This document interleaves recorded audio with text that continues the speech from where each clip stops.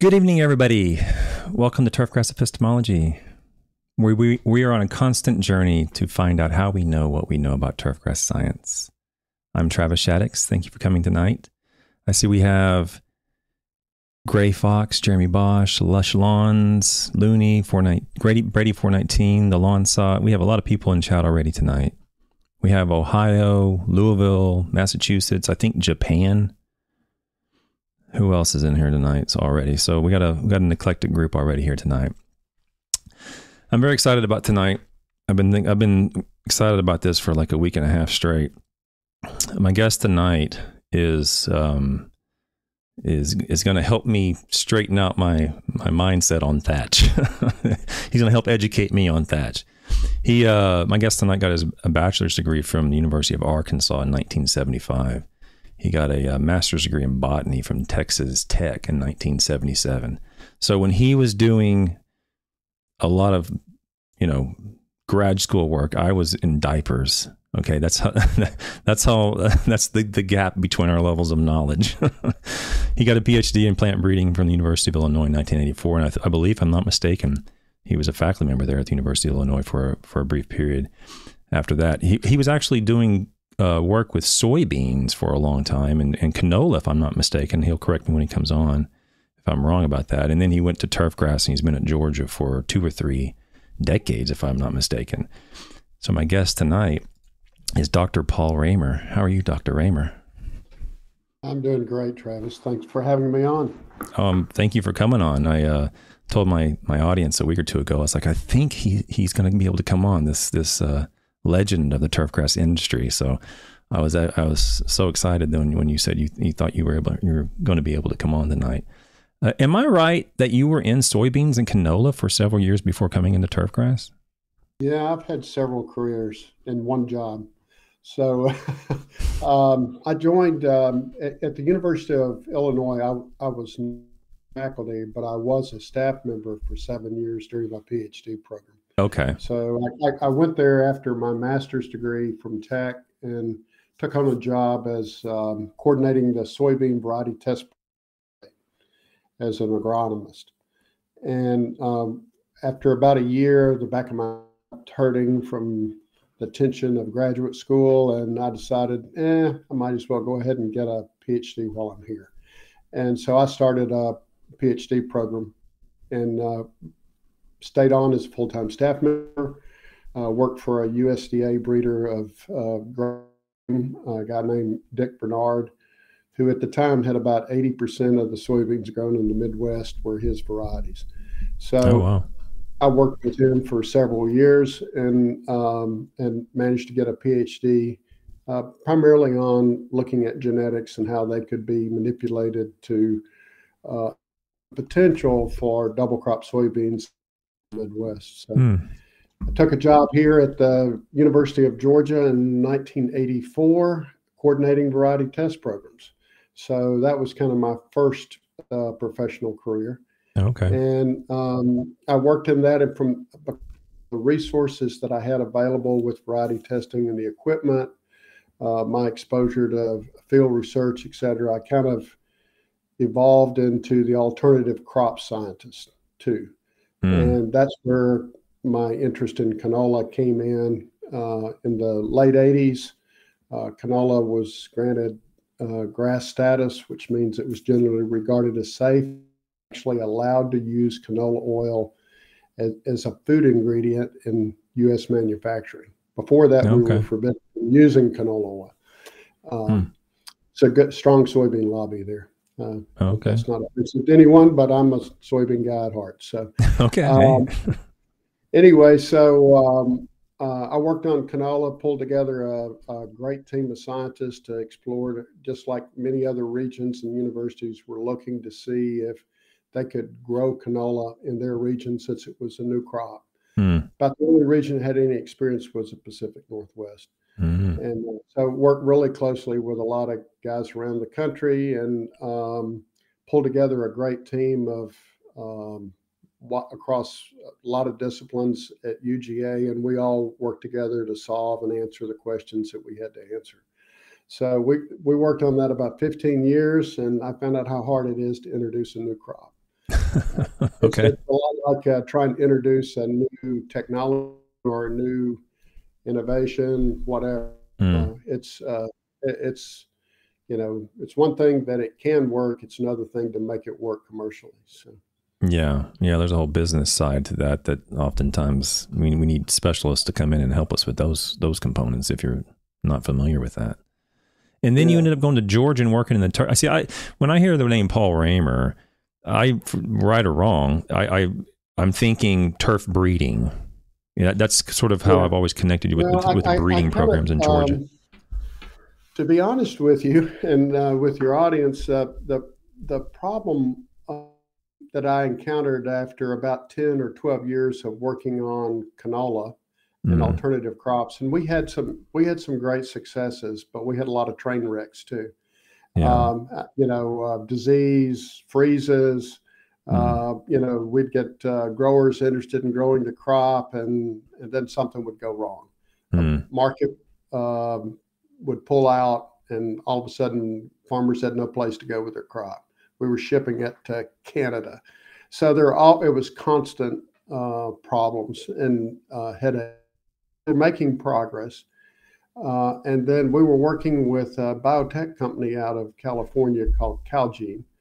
And Calgene was some notoriety because they were one of the first agricultural biotech companies. They were the to introduce a GMO crop, and that was flavor saver tomato. mm. Well, the next crop they went to was canola because it was very easy to manipulate Oh, genetically. And so they started looking at modified fatty acid value, and we jumped on that because we needed higher. At the time, soybeans were about 350 a bushel, and um, and canola was priced about 80% below soybeans, or not, mm, no, 80% of soybeans. mm. So prices were really low, and we couldn't really convince anyone to grow it at those prices. So we were looking for any kind of advantage we could get with higher value markets. So we actually, in Georgia, we actually planted the first GMO oil seed in the United States, Oh, and it wasn't soybean. okay. That's what surprises most people. But Mm, that was a great ride. But to be honest with you, after about 10 or 15 years of what the promise could be and what the potential was, I grew tired of it. And mm. it's like, I need to do something else for a while. I'm tired of trying to stand up and convince people of what things could happen. Um, Yeah. and so about that time, our turfgrass breeder left, retired a little bit early for him, unexpectedly. And there was an opportunity to move into turfgrass. And it meant a lot less travel and a new opportunity, a new area to study and learn more about. And every job I've had, I've really enjoyed that aspect of it. Okay.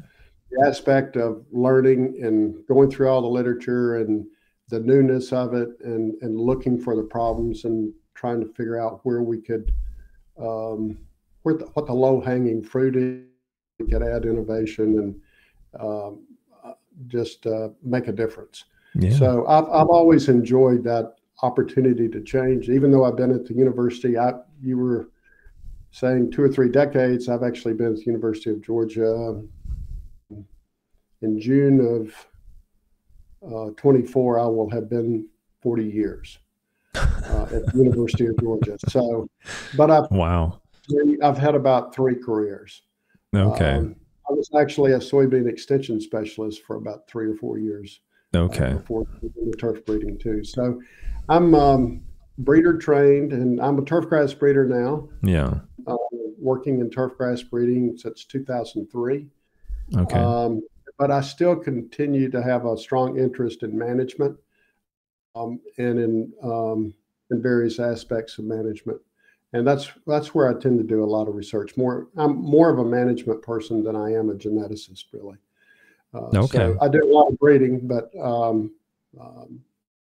it's focused on our development. Yeah. Well, I'm glad to hear that, because whenever I'm around, like, well, I'm not around them anymore, but when I'm around like Quisenberry or any of the geneticists or any of the breeders, I should Right. say, and they start talking ploidisms and triploidism, I just zone out. I'm like, I have no idea what you're talking about. So I quickly realized the level of my ignorance real quick when they're just talking like it's just normal language. I'm like, man, you guys are far beyond my ability to understand. So, one reason why you're here tonight, the main reason why you're here tonight, is to help me understand thatch. And so when I started reading these papers, to kind of give you a brief history of the topics that we've been going over, is, there's several holy grails in turfgrass, right? To be able to kill Bermudagrass is one, to be able to grow Bermudagrass. Good. Well, hopefully you can help us out. And to be able to grow really any warm season grass in the shade with no problems is maybe another holy grail. But, down the chain somewhere is this idea of being able to control thatch without any sort of mechanical damage or, cultivation of the turf, or at least be able to manage it, or maybe not control it fully, but manage it a little bit better without any sort of destructive process. And so, this has been sort of investigated since the 60s, right? They use some sugars and they use some various things, and nothing really in the literature really struck home much. But then in the 80s, there were a couple papers that came out looking at white rot fungi. If I'm going to mispronounce that probably 10 times a night, so I can't pronounce that white rot. But anyway, Sartain's paper came out in the 80s where he was actually inoculating turfgrass with white rot fungi and saw some benefit to that. And I don't know if they really knew what it was about the fungi that was doing it, but there was something going on with the white rot fungi that was what was helping, at least reduce the growth of thatch. And then there were some hit and misses in the literature in the 90s and so forth. There was a couple pieces of literature here and there that showed some occasional benefits. But then your team started coming out with these papers with Sue Deep and yourself, and there's 2 or 3 other people on these papers. And it seemed pretty consistent in your papers that this enzyme from white rot fungi was showing a beneficial response in the thatch. And that was what? 2000, when was that first paper? Then the Hort Science, 2000. Probably 12, 11. 12, yeah, something like that. Probably 12. And so, to this, I guess where I'm going with this, Paul, is this idea of being able to control thatch without any sort of mechanical, damage to the turf sort of seemed to be a fleeting idea. It just never really seemed to get a hold of it. No one can ever really figure it out. But it seems like there's something to what you guys have been doing in the last 10 or 12 years by these papers showing a fairly consistent response to it. So that's the reason I wanted you to come on. Right. So that I don't screw anything up. Basically, I don't want to misrepresent your work, and I want to make sure that I'm communicating this and not overreaching the results. I guess is my concern. Is I'm not promising something or I'm not saying something that the results don't support. So with that, the paper that I wanted to go over with you tonight is your. Let's see, this was in Agronomy Journal. Is that right? Yeah, Agronomy Journal in 2013. So to the audience listening, not watching, the title of this paper is Efficacy of Fungal Lacase to Facilitate Biodethatching in Bermuda and Zoysiagrass.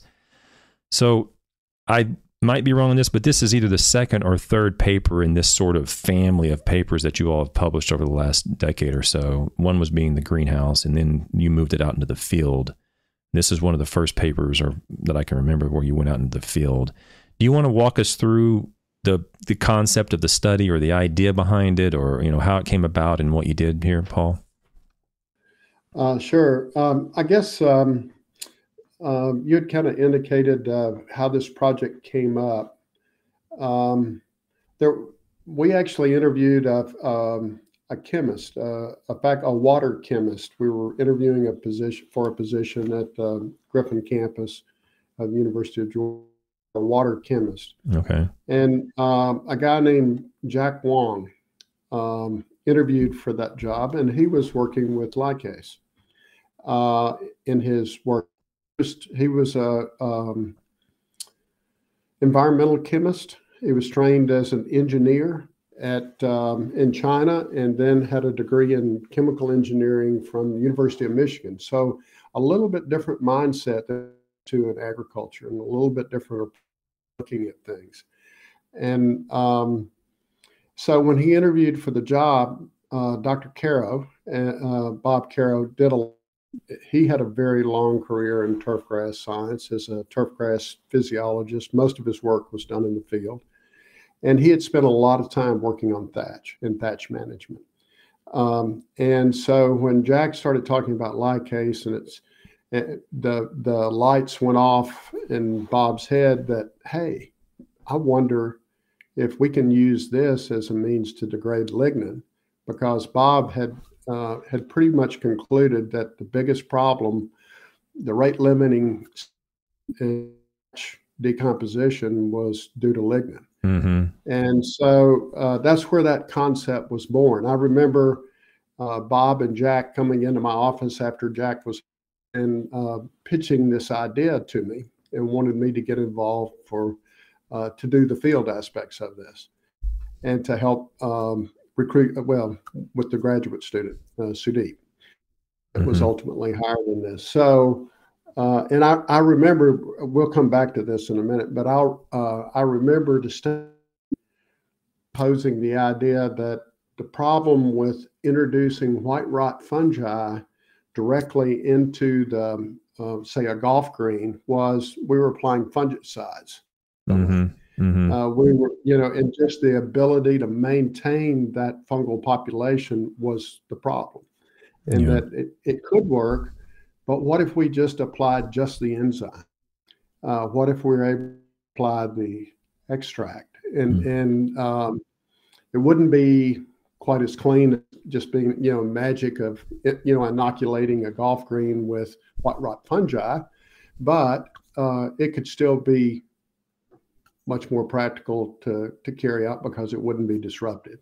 So that to apply an enzyme to degrade thatch. And I remember my initial reaction was, okay, so it could work, but even if it does, no one's going to be able to afford it. So that's where and when we first started this project, we were buying enzyme from at probably $500 a gram. Oh my gosh. Yeah, that's expensive. So it was expensive to do, but the proof of concept studies were done using commercially available enzyme from Sigma. Okay. So that's where we started. But we did greenhouse, and the first bent grass that we studied in the greenhouse, we actually drove up to East Lake Golf Course in Atlanta, and they were changing their greens over from bent to Bermudagrass, and so I brought back a truckload of bent. We potted it up into 6-inch pots and started growing it in the greenhouse, and that's where our first studies were started. Of course, it's real easy patch on bent in the greenhouse. And so we didn't have any trouble there. But. Okay, so that was the Hort Science study, or was it Hort Science or Hort, one of the ASHS journals? I think we already covered that paper. I think it was the Hort Science study that you probably already talked about. Yeah. And we didn't have any idea of what range we wanted to use, so we had to go. I mean, we just kind of shotgun approach of wide range of rates, all the way from, I don't know, 0.2 units, 2 units, 20 units. I mean, so it was a big range because we had no idea what it would take. Well, I'm glad you said that, Paul. If I could just interject, I'm glad you said that, because I've expressed to the audience before is that when we're doing rate studies, particularly on discovery type research, my position, and it sounds like you're in the same boat with me here. If you're not, let me know. Is that we have to pick some rate. We have to pick some range of rates. And we're hoping that we see a response. If the highest rate is too low, then we're not going to see a response, and we might shelve it. I mean, meanwhile, the product might have worked, but we just used the wrong rate, right? And so that's what I think I even mentioned it on that paper when I was discussing it, is that you went from 0 to 0.2 to 2 to 20 units per square centimeter, and you're using your best judgment, but you don't really know the rate, and it's from. We don't have a clue. Yeah, and so, but it's from that science continues to grow. We just want to make sure that we captured, if it could work, we wanted to make sure that we had captured a practical range. So. Well, I feel better because I think I represented your paper accurately then, because that's what I told them. I was like, I don't think they really knew what they're doing. They're just trying to figure out if it works at all. That's usually what happens in the lab or the greenhouse first before we go into the field. And so I feel at ease now that I didn't say anything wrong about your other paper. It sounds like I was on the same wavelength with you. So that's how it all started. This one came up. We had some success in the greenhouse, and we had a second study, which I thought was really crazy. It was Bob Caro's idea to do this dead grass study. Oh, and well, that's what we called it, was the dead grass study, where we went in and took thatched up bent, killed it with glyphosate, and then treated it. Oh, okay. And all right, which was that was not paper. That paper was. It's probably referenced here, but I can't remember where it was published. It was published in a higher impact journal. It was. It's probably in the. Who was the first author? Do you remember who the first author was? It's probably Sudik. There's one here in soil biological biochemistry. That's probably it. That's it. Yeah, yeah, right that's here, it. right here. And just to see if we could. Yeah. kind of thing. And because that was much higher impact paper. Yeah. But with that study, the brilliance of Dr. Caro's idea was, the problem with thatch is that we grow more vegetative material than is decomposing. So it accumulates. I mean, it's just simple math. Yeah. And so his idea was, well, if you stop it from growing, it's easier to see if the decomposition rate's changing. Yeah. Because you take that growth factor out of it. Yeah. So that was the beauty of that study. And that one worked very well. Okay. We had a little trouble getting it published because a lot of the reviewers were concerned about what we were doing with glyphosate, the impacts the glyphosate application had on the whole, system. But anyway, so this was kind of the next paper. We also started a study on a bentgrass green about the same time we started this one. Okay. But we wanted to see if it would work on, and we had some information that it was going to work on bent from the greenhouse, and then our initial studies on the bent green were proving to be positive, and then we did this study. Yeah. To try to broaden it to Bermudagrass and Zoysia. Yeah, and that's where I really start to gain confidence in stuff like this, where this guy found this. Okay, that's good.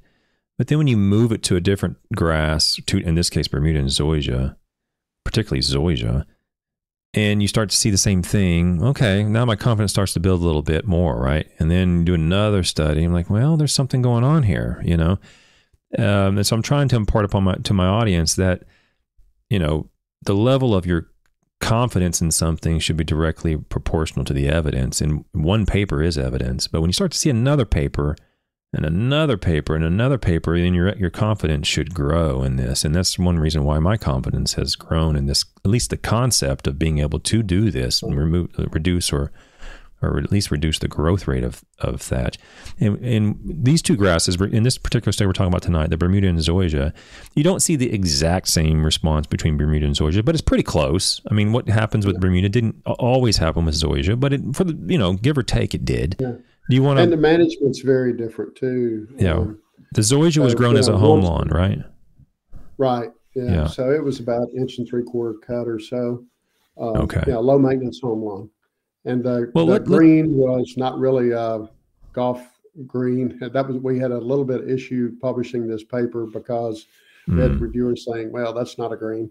And so we had to describe it properly, which was a very low maintenance green. It was more like the height of cut was probably more like how we'd see on a tee box. Yeah. So, yeah. For those scientists and grad students out there listening to Dr. Raymer, remember, he had challenges publishing this, and he's been an editor. And even editors have problems getting stuff through reviewers. Yeah. That's the scientific process. It's important. So don't feel bad if you submit a paper as a grad student and it gets rejected the first time or it has a lot of criticism. That's the purpose of refereeing the paper is to get the best paper you can. So keep your head up if you've submitted 1 or 2 papers and you haven't got it in yet. So, okay, so materials and methods. So let's just walk through it. Do you want to just walk us through the materials and methods, or do you prefer to kind of follow what's written here, or how do you want to do this?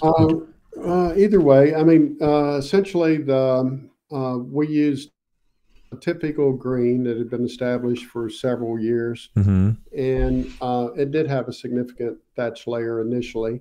It was maintained at, I don't know, 3/8 of an inch or something. Yeah, and that's the Bermuda. That was Tiff Eagle you used. That was Tiff Eagle. Yeah. That's right. Okay. And then it was on a USGA spec green, sand-based green. So the soil types were very different. And then the zoysia was on native soil, which for us is so it's a Cecil. Has a lot of clay content. Cecil. A Cecil, probably sandy clay loam, if I was guessing. Yeah. And what does it say? Cecil soil. It says a Cecil soil, fine kalonitic, thermic, typic. I can't pronounce these last ones. So that was a requirement at that time for the journal. Yeah. But it's a pretty typical Georgia clay. Yeah, and the putting green was maintained as a fairly low input putting green. And then very low input. Yeah. So it was mowed like 3 times a week and maintained at about 3/8 of an inch. Okay. And fertility was fairly low as well. Okay. I think I was only getting about 3 pounds in a year. Yeah, and then the zoysia as a home lawn. So it was mowed once a week at what is that? A little less than 2 inch, or a little less than 2 inches. 1 3/4 or 7/8 something. Yeah.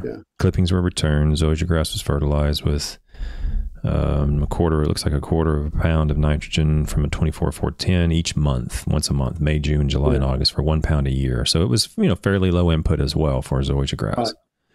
So we have the setting is in Georgia. We have Tiff Eagle on putting greens. That was a fairly low input. And we have Zoysiagrass, and it's Meyer zoysia maintained as a home lawn. And to be frank, the 1 pound a year on zoysia as a home lawn, that's probably that's reasonable. I mean, I can see how a reviewer might have a problem with the putting green at 3/8 and so forth, but it is what it is, But the zoysia is I would say that's very representative of a home lawn. Yeah. So it says during the first year lay case. No, I'm calling this lay case. Am I pronouncing that incorrectly? I don't know. It's pronounced a lot of different ways. Okay. You say tomato, I say tomato. All right. So I say. You say lye case. I don't know. I'm from Oklahoma. Where you put the emphasis on where you put the emphasis, right? Okay. I pronounce it lye case. Okay, lye case. It's a double C, but I'll call it lye case. I hear lye case as well. Okay. So it was from white rot fungi. And it was applied at 410 milliliters solution at 0 and 2 units per square. So this was the same unit, same volume or same concentration as you used in the greenhouse study on the bait crust. And that was the Sigma Aldrich material initially, the first year, and then it became unavailable. Okay. In the middle of this experiment. Yeah.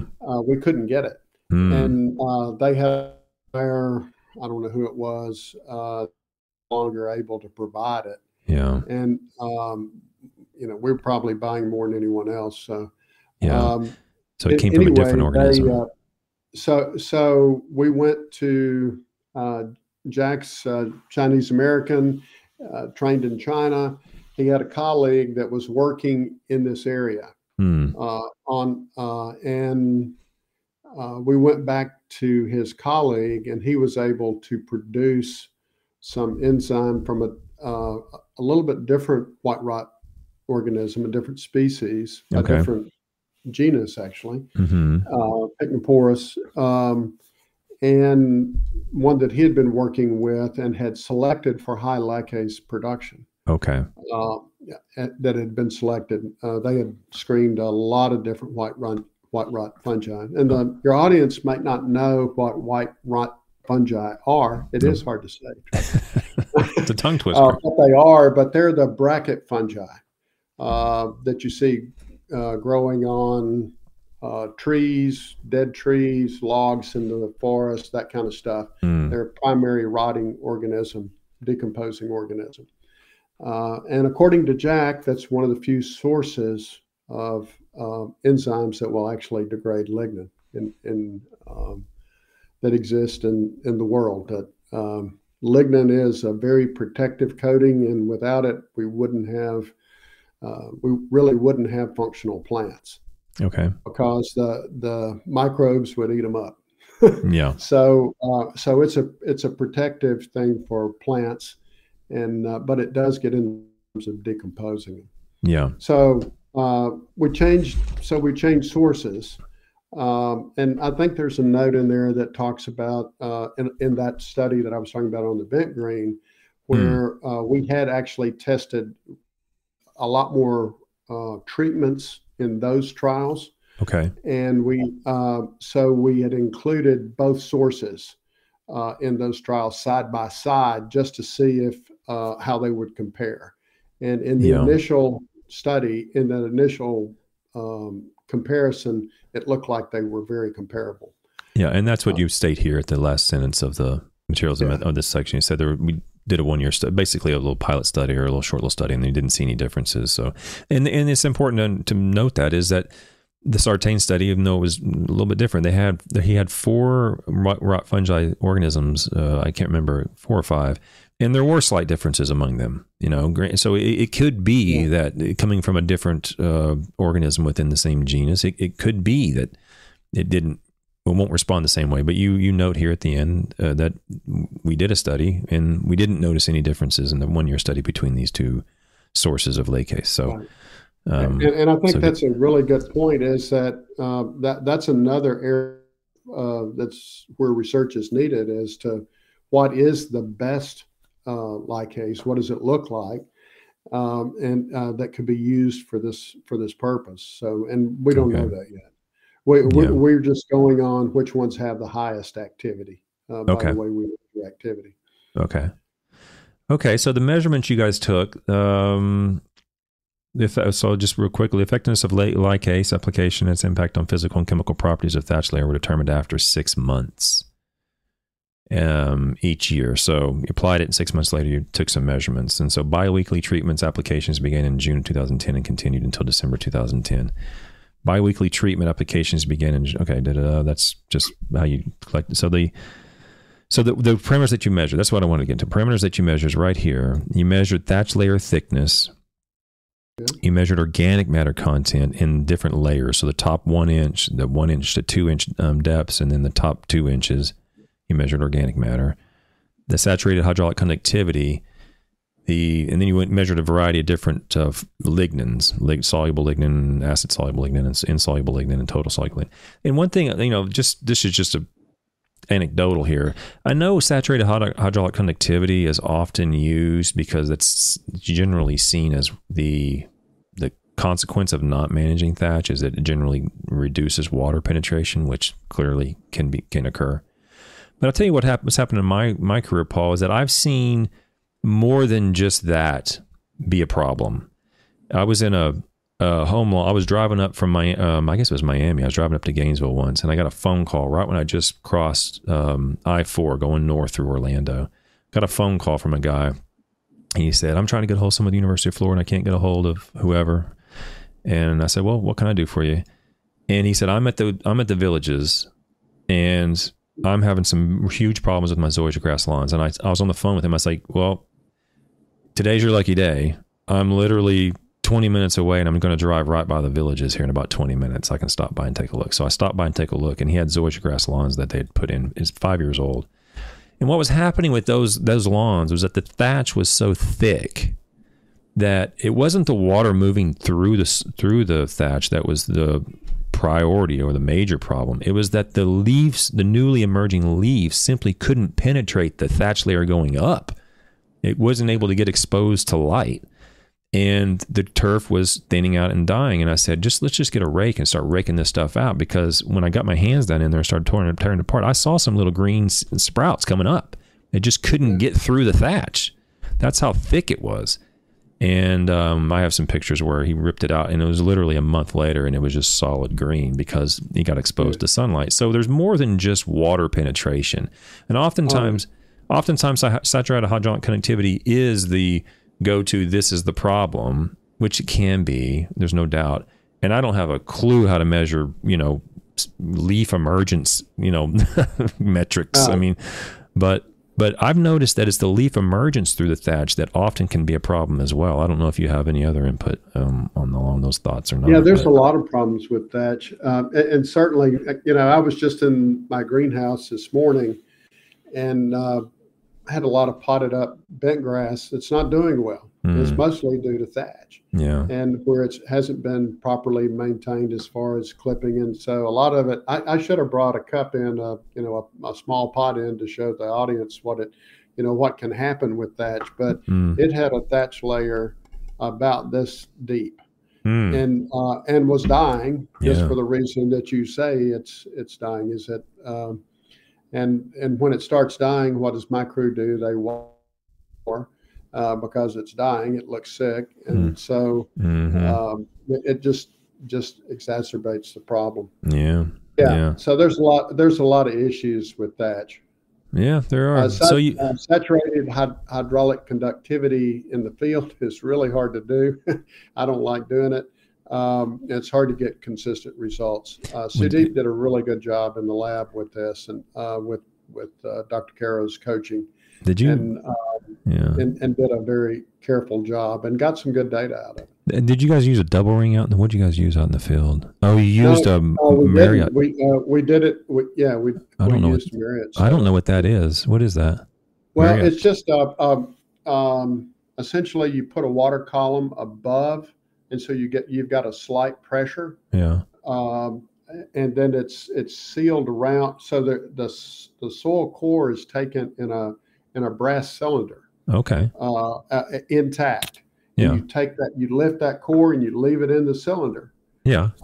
And so each core that you take has, it's not removed, it's not touched. Once you pull that sample, you put cheesecloth over the bottom. Yeah. And then there's a saturation and the steps you go through to do it. But okay. Essentially, you put a slight positive pressure of solution over the top of it, and then measure how water moves through it. Okay. How much water is able to move through. That's how I didn't know it was called a Marriott tube apparatus. In fact, I have one in my basement where I use a hammer and it drives down a core, and I pull out the core, and it's, Yeah. Anyway. Yeah, you're the soil scientist, right? Well, yeah, but I didn't know it was called a Marriott tube apparatus. I always thought they called them like Tempe cells or Tempe tubes or something. I always thought it was something else, but it sounds like it was the exact same thing. That this is a very common method is the point here. So saturated hydraulic conductivity is very common. What did I miss here? Organic layer. Oh, so you did organic layer by the weight loss on ignition. You did thatch layer thickness.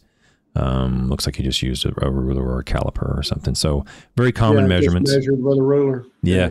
Well, I published that paper years ago on thatch. What was it? Thatch correlation of thatch thickness or something. I can't remember. And it was the ruler that tended to be the most consistent and precise, as opposed to compression or. Well, yeah, measuring thatch layer is difficult to do consistently. It takes an eye for it. It takes a very special person to sit there and do those measurements over and over and over again. Well, and you got to know, and this paper, it makes it sound like it's really clear and obvious, but all the time, it's not all the time. No, it's not. So it's slightly taking that soil profile and just kneading it till you see that separation between the mat layer and the thatch layer. I tell you, I've had many examples of this in my life, but one example of how rapidly I can reach my level of ignorance and just like, man, every now and then, like, you kind of think you know something, like, oh, I kind of think I know this, and then you see an expert really do it, and you're like, oh my gosh, I don't know anything. And I was out one time on a golf course with Dr. George Snyder, and he was pulling cores, and he was talking about how he measured thatch, and I'm like, okay, I'm gonna learn something. I'm gonna watch him. I admire him greatly, and the way he did it was like a surgeon. I mean, he knew you could tell the man had done it thousands and thousands. He put his 10,000 hours in. And I just realized, I don't know anything. I really don't know what I'm doing when I see someone who really knows what they're doing just do it with such ease.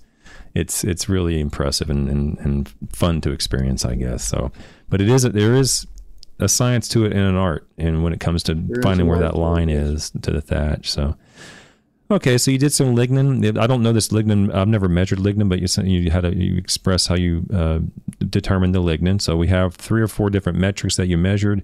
You have 2 grasses over 2 years in Georgia, 1 on a putting green, 1 on native soil. Is that kind of the basic setup of the study?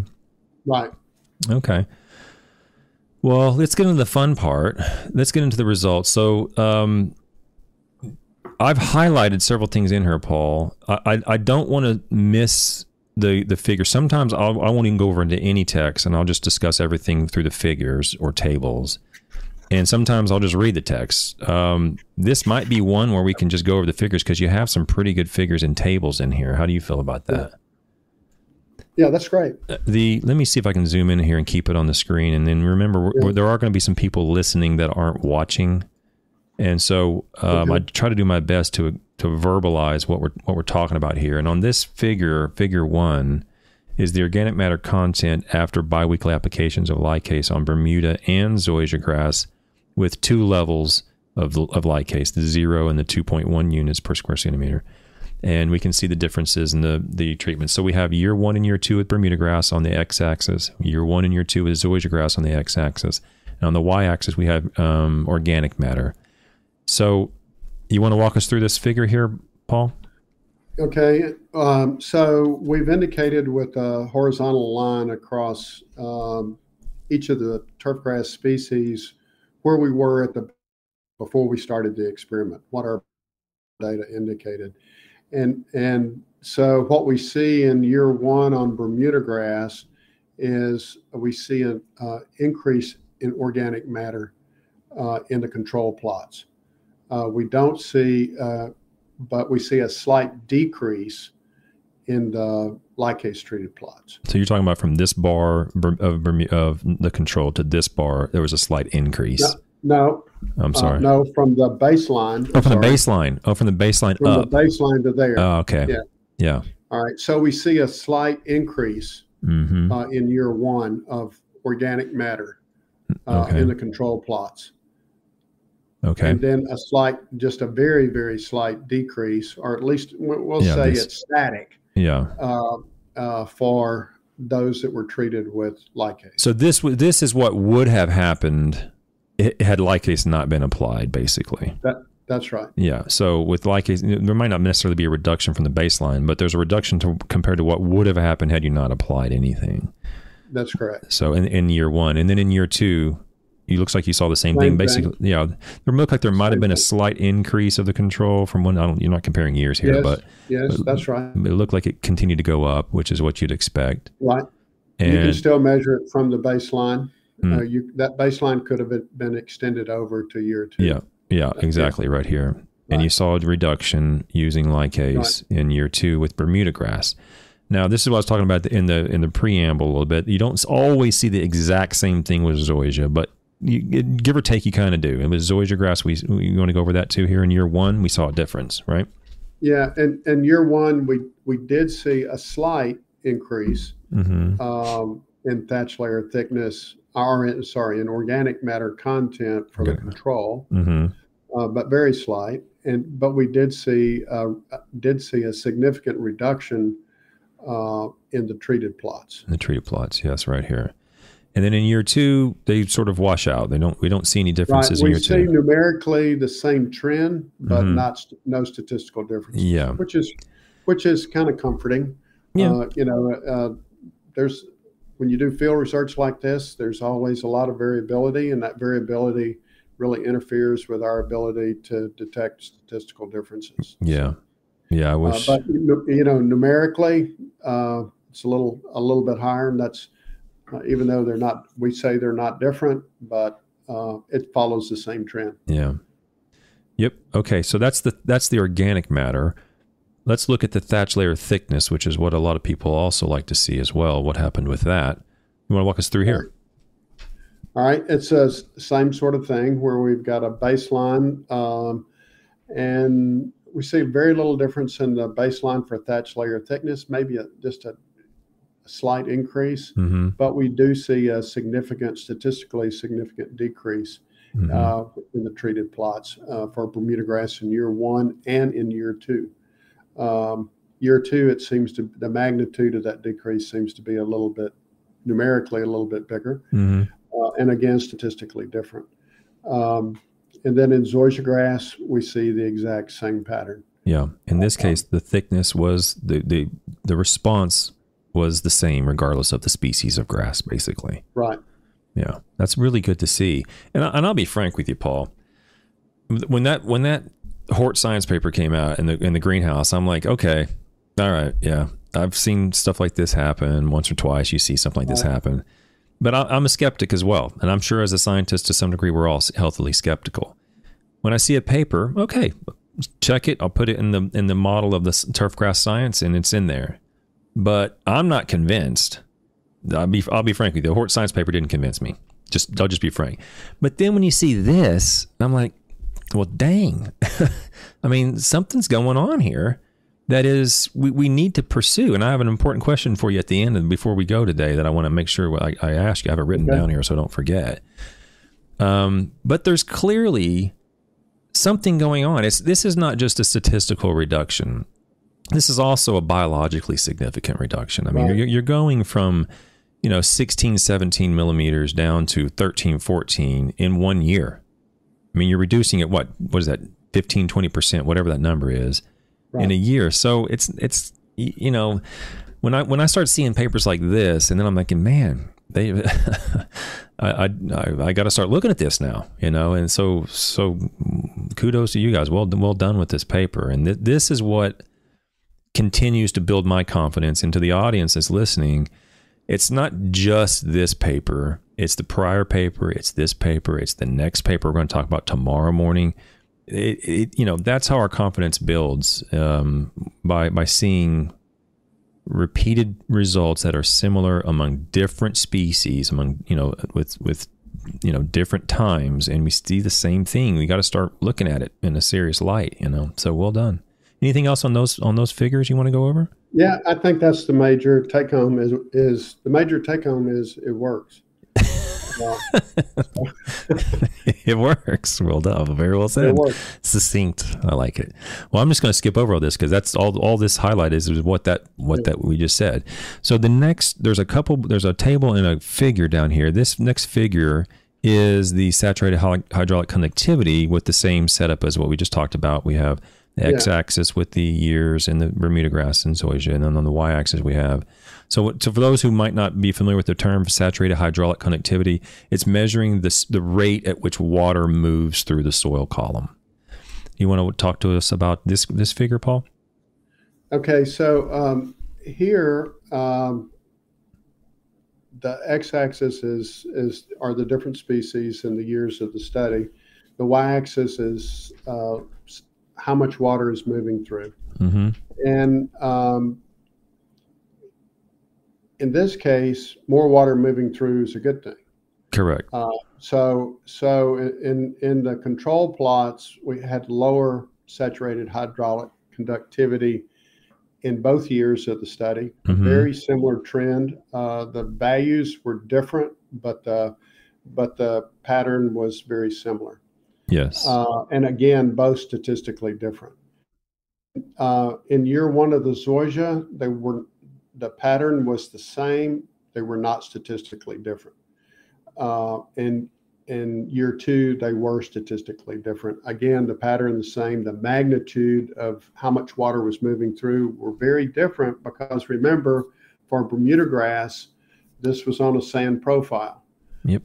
For Zoysiagrass, it was on a native soil profile with a high clay content, so water wasn't moving through as much.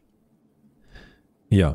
So saturated hydraulic conductivity increased with glycase applications. Yeah. So that's you can infer from that, I suppose. I don't know how much we're comfortable inferring too far outside this, but you can infer from that because the thatch is being degraded a little bit, more with the lipase. It's being degraded in somewhat 15-20% reduction.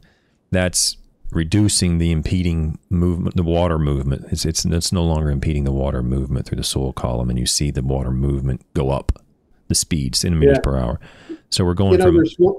Go ahead. No, I'm just saying you're going from 110 centimeters per hour. I just want to point out, because I've talked about it to my channel before, you can have statistical significance and biological significance, or any combination. You can have statistical significance and no biological significance, or the opposite. In this case, you have both. It's 110 centimeters per hour, which is quite high, okay, already. But you're increasing that to 140, on a putting green. And you're going from whatever this number is, probably around 10 to greater than 20. So you're more than doubling the rate at which water is moving. And this is not statistically significant, but I would argue that that's probably biologically significant. So here's an example of something that's not statistically significant. So as scientists, we can't say there's a difference. We're not, I should say as scientists, we're not comfortable saying there's a difference because the chances of us being wrong are too great. But biologically, you're almost tripling the rate at which water's moving through here, Paul. So, I mean, I would say in a biological system, that's probably significant. That's something I'd want to at least be aware of, even if the stats say it's not. In other words, if we rep this out 2 or 3 more times, we might be able to pull that out, is what I'm saying. And here we see a less magnitude reduction, but a statistical significance. So the error was we were better able to control the error in this particular year than the first year, and we saw a difference here. So anyway, the point is that water's moving through quicker, and it's very likely a result of the reduction in thatch. That's the take-home message from this. This is why I almost tried to interrupt you a while ago, so I apologize for that. But we've also learned something else, kind of a study that spun out of this, kind of like a spin-off sitcom, was looking at, and you'll cover part of this in the paper tomorrow, is we wonder, it's like the ability to break down organic matter, difficult to break down organic matter. Could it be effective at reducing soil water repellency as well? And so we did several years study looking at the potential for lipase applications to treat localized dry spot. Oh, okay. And it's effective. It's not as effective as a wetting agent, but it is effective. Okay. And what we learned was, in combination with a wetting agent, it's more effective than a wetting agent. Did you guys publish that yet? Some of it's published. Some of it's in that paper. Okay. This is. That's probably when our team started to fall apart. Sadiq left, and he was machine, and Bob Carroll retired. Yeah. And then I kind of got left holding the bag on this study for a while. So that's probably I'll look it up. Not all that's published. So, but there's some of it published in that paper you're going to cover tomorrow. Okay. Well, that's interesting. I didn't know. I mean, it makes sense. I know there's some products on the market for soil water repellency that are, the idea behind them is that they would remove the organic coatings on the sands or the soil and help reduce that, hydrophobicity. Yeah, that was the concept here, was rather than just, treat the symptoms, actually try to remove the problem. Yeah, I'll have to look that up when I get on wetting agents. I'll look that up and see what you guys found. This one of the last figures here. I don't know if this is the last one or not, but we're talking about lignin now. So we've talked about the thatch organic matter, the thickness, the hydraulic conductivity, and now we're talking about the total lignin. And it's the same setup: Bermudagrass and Zoysia year 1, year 2, and the total lignin is in grams per kilogram, or grams per kilogram total lignin. You want to walk us through this? Is basically the same thing, right? Yeah, it is. It's same pattern. In all cases, we saw statistical differences. We saw, this is total lignin content on this figure, right? Yes. So total lignin content was reduced in all the lipase treatments. Yeah. Year 1, year 2 on Bermuda, year 1, year 2 on Zoysia. Yeah. So I was really encouraged, because this is the first study where we really measured lignin content from the field. So it was pretty important. Yeah. Well, I can't wait till the end. I'm just going to ask it now. Maybe I'm been living under a rock somewhere. And I'm out of the system. I don't know. I'm not in the industry much anymore. But why hasn't this caught on? You remember what I talked about introducing new crops, Okay. new technologies? Yeah. There's some issues, and that cost issue that I referred to earlier is still the big elephant in the room. Okay. We worked with Aquatrol's folks early on in this work. They were very interested in this work and its potential. Okay. And then things happened with that company. It was sold, and there was a spinoff company. We're still working with some of the principals that we worked with 10 years ago on this, and it's in field testing now. Okay. The big problem we've had is trying to figure out how to produce this enzyme at a commercial scale at a cheap enough price that it can be practical to be used in Gulf management. Okay. So it's the cost. It's a cost factor. So after we did these studies, the rates we're using are about 24 units a year. What is that? Help me understand that. I don't understand. 24 units. I'm thinking pounds per acre. Does. It's just how we've been able to calibrate and standardize our experiments. So what we're using during this experiment was a crude extract. Okay. From fungal fermentation. All right, so this is just a raw extract from, you put in a food source, you put in the fungi, you put it in a fermentation vessel with mixing in the right temperatures for a while, and it grows and it produces lacase, as well as a number of other enzymes too, some of which may be significant in terms of their contribution. All we're doing is filtering and standardizing the lacase level within it. Okay. Usually by concentrating to a standard, and then so we switched to this liquid formulation. Before, the stuff we were buying from was a crystalline powder that was very high purity. We decided, hey, we're putting this on soil. We don't need high purity. We don't need to be pharmaceutical grade. We just need a crude with high activity. Sure.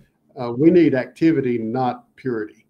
And so we've been working, no one in the U.S. will, it seems we've really struggled to try to find anyone that'll do fungal fermentation in the U.S. Very few companies that are interested in doing that type of work. So we've gone to China. We've had, like 1 or 2 ton batches. We've got one under contract now, a batch for some commercial testing. Okay. It's got other applications other than this application to persistent chemicals in the soil. Okay. PFAS is why Jack started working on this. So. Okay. So there's a lot of other applications as well, but the problem has been, how do we produce it? And the real trouble is we can't know for sure what the lowest price can be until we get to a commercial scale production. Sure. Yeah. And so once we get the volume, we can produce it at a very reasonable cost. Yeah. So we pushed the levels down in our research. Is like, how low can you go and still be effective? My opinion, maybe we push them too low. And that these higher levels are very convincing. If we could go at those levels, I think we would have a product. But the question is, could anybody afford to use it? Can we afford it? Yeah. Yeah. Okay. Well, that makes sense. I guess that's always the catch, so people got to be able to pay for it. So that pretty much sums it up. We can go through here. It basically just sums up what we just talked about. You even said at the end, until this data is acquired, the economics and practicality of commercial lacase application as a non-disruptive means of thatch management remains uncertain. Basically, until you can figure out how to mass produce it at at a level people will pay for and can afford.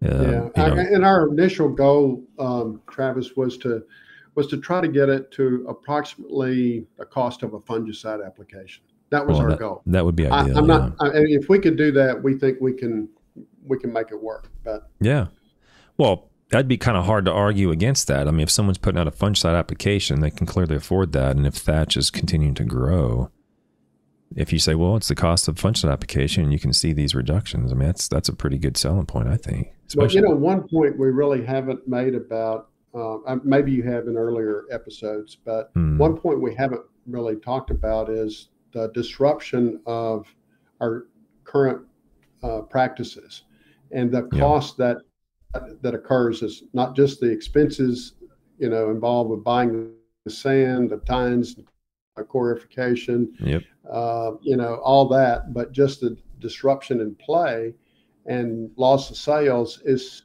really significant, especially for medium and high end courses.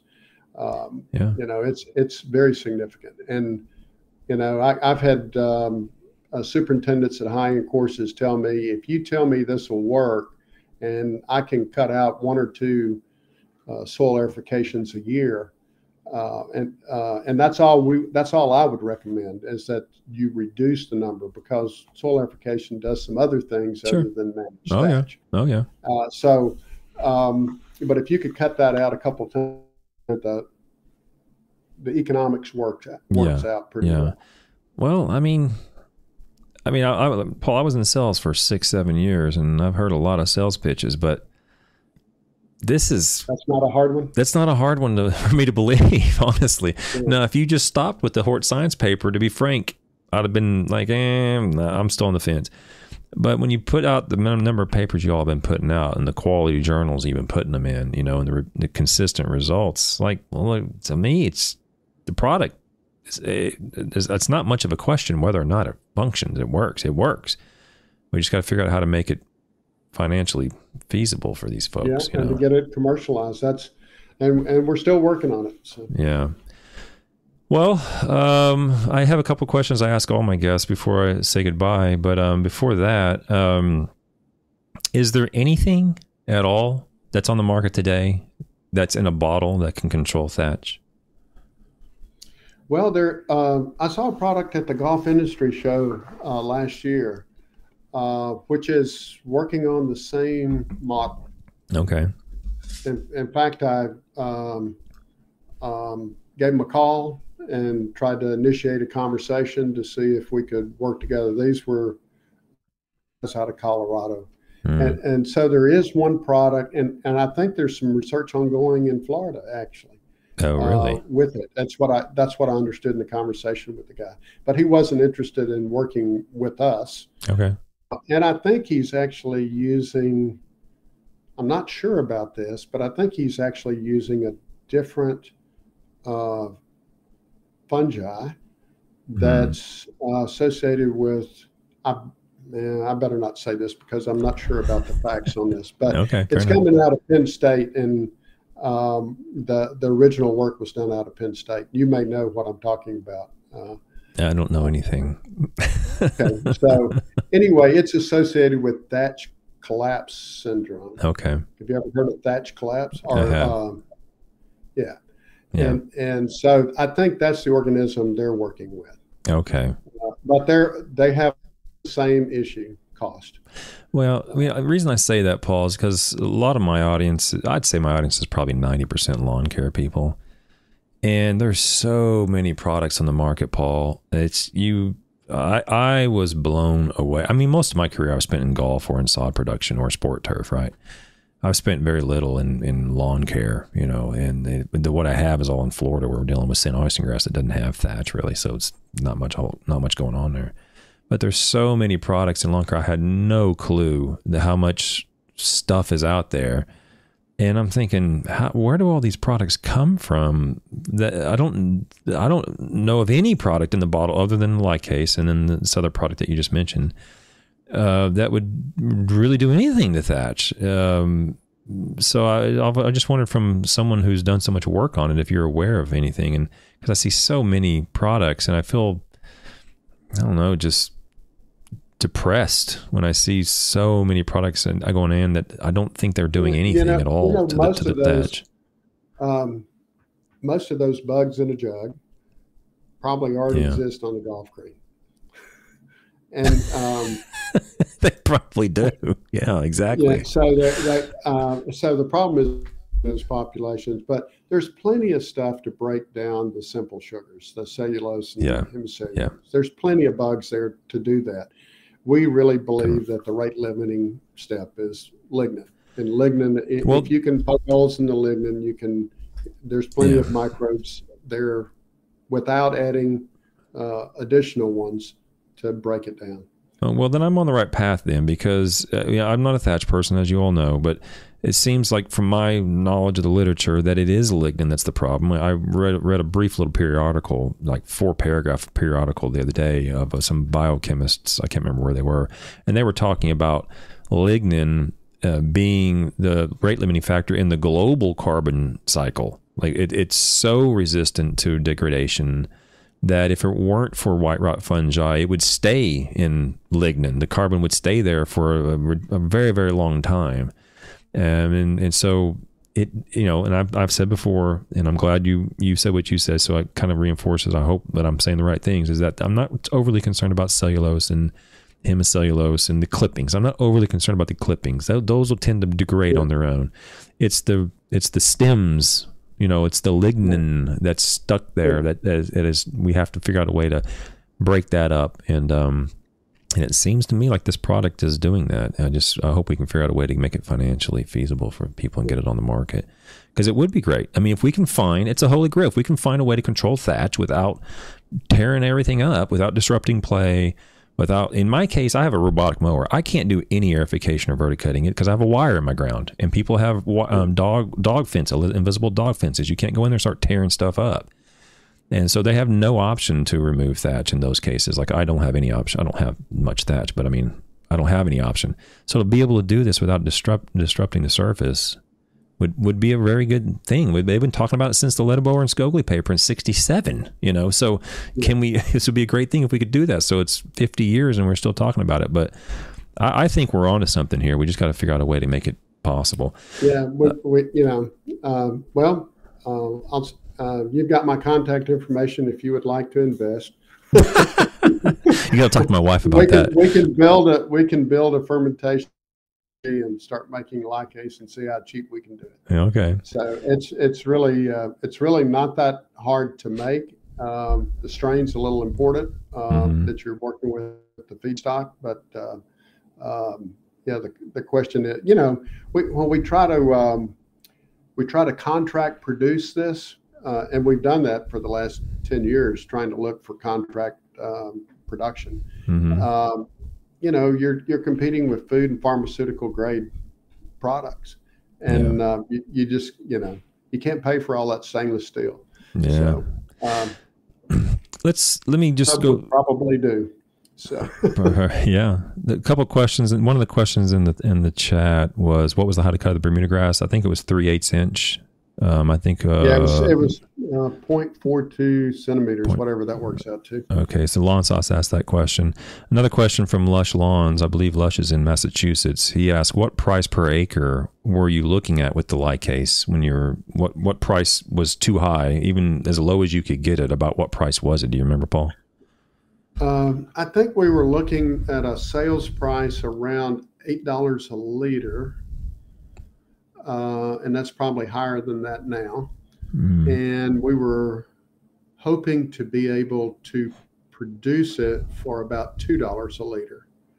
Then we have to formulate it and then distribute it, ship it, and make money. Yeah. So it's still $2 a liter is pretty expensive. Yeah. Okay. And so the rate. So we were looking at, I think our threshold was. Uh-oh. We lost Dr. Raymer. Like 1,500. Oh, we lost you there. We lost you there briefly, Paul. You're back now. Yeah. So.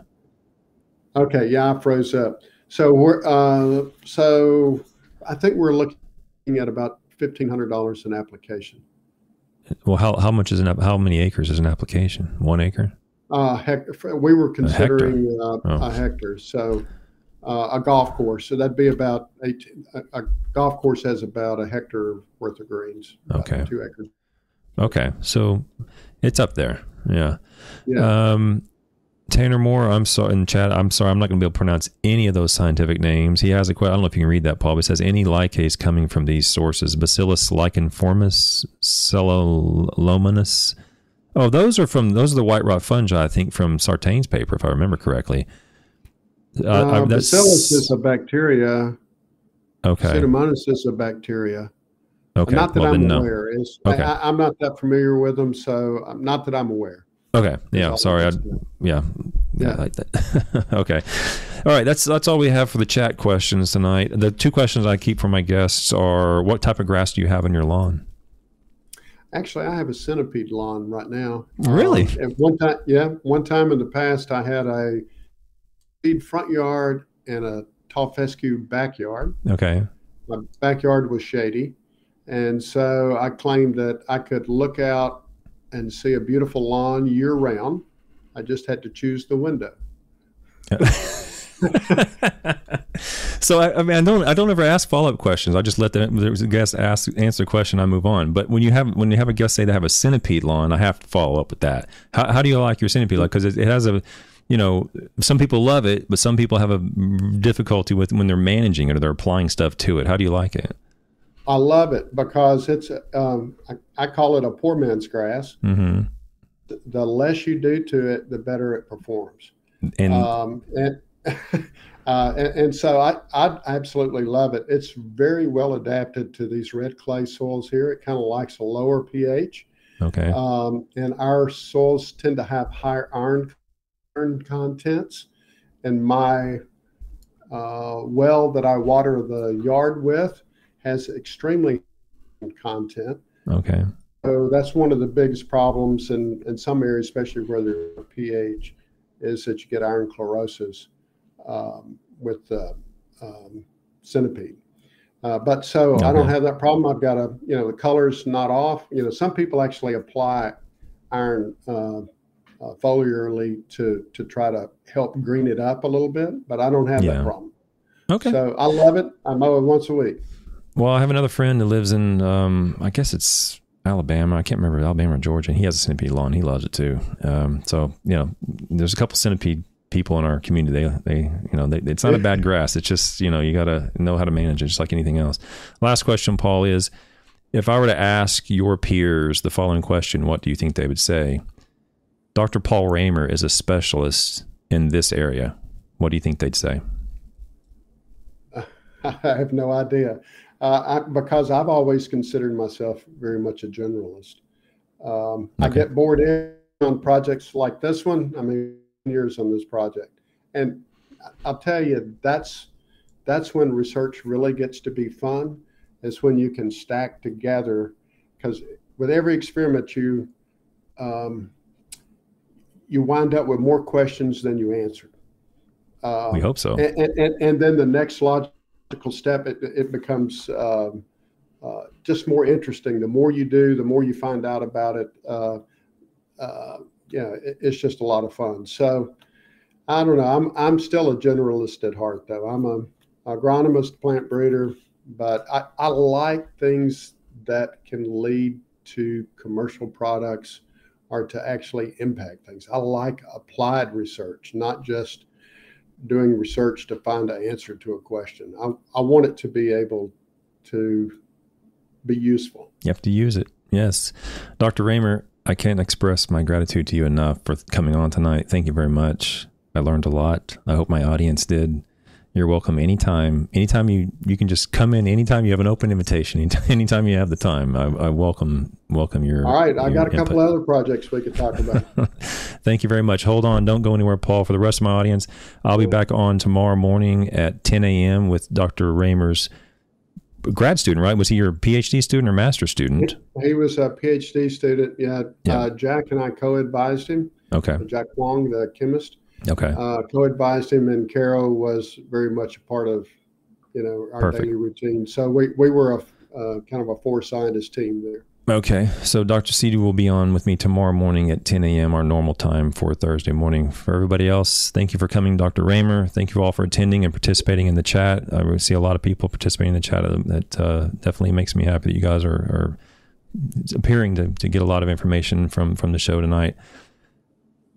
I'll see everybody else tomorrow morning at 10 a.m. Thank you very much.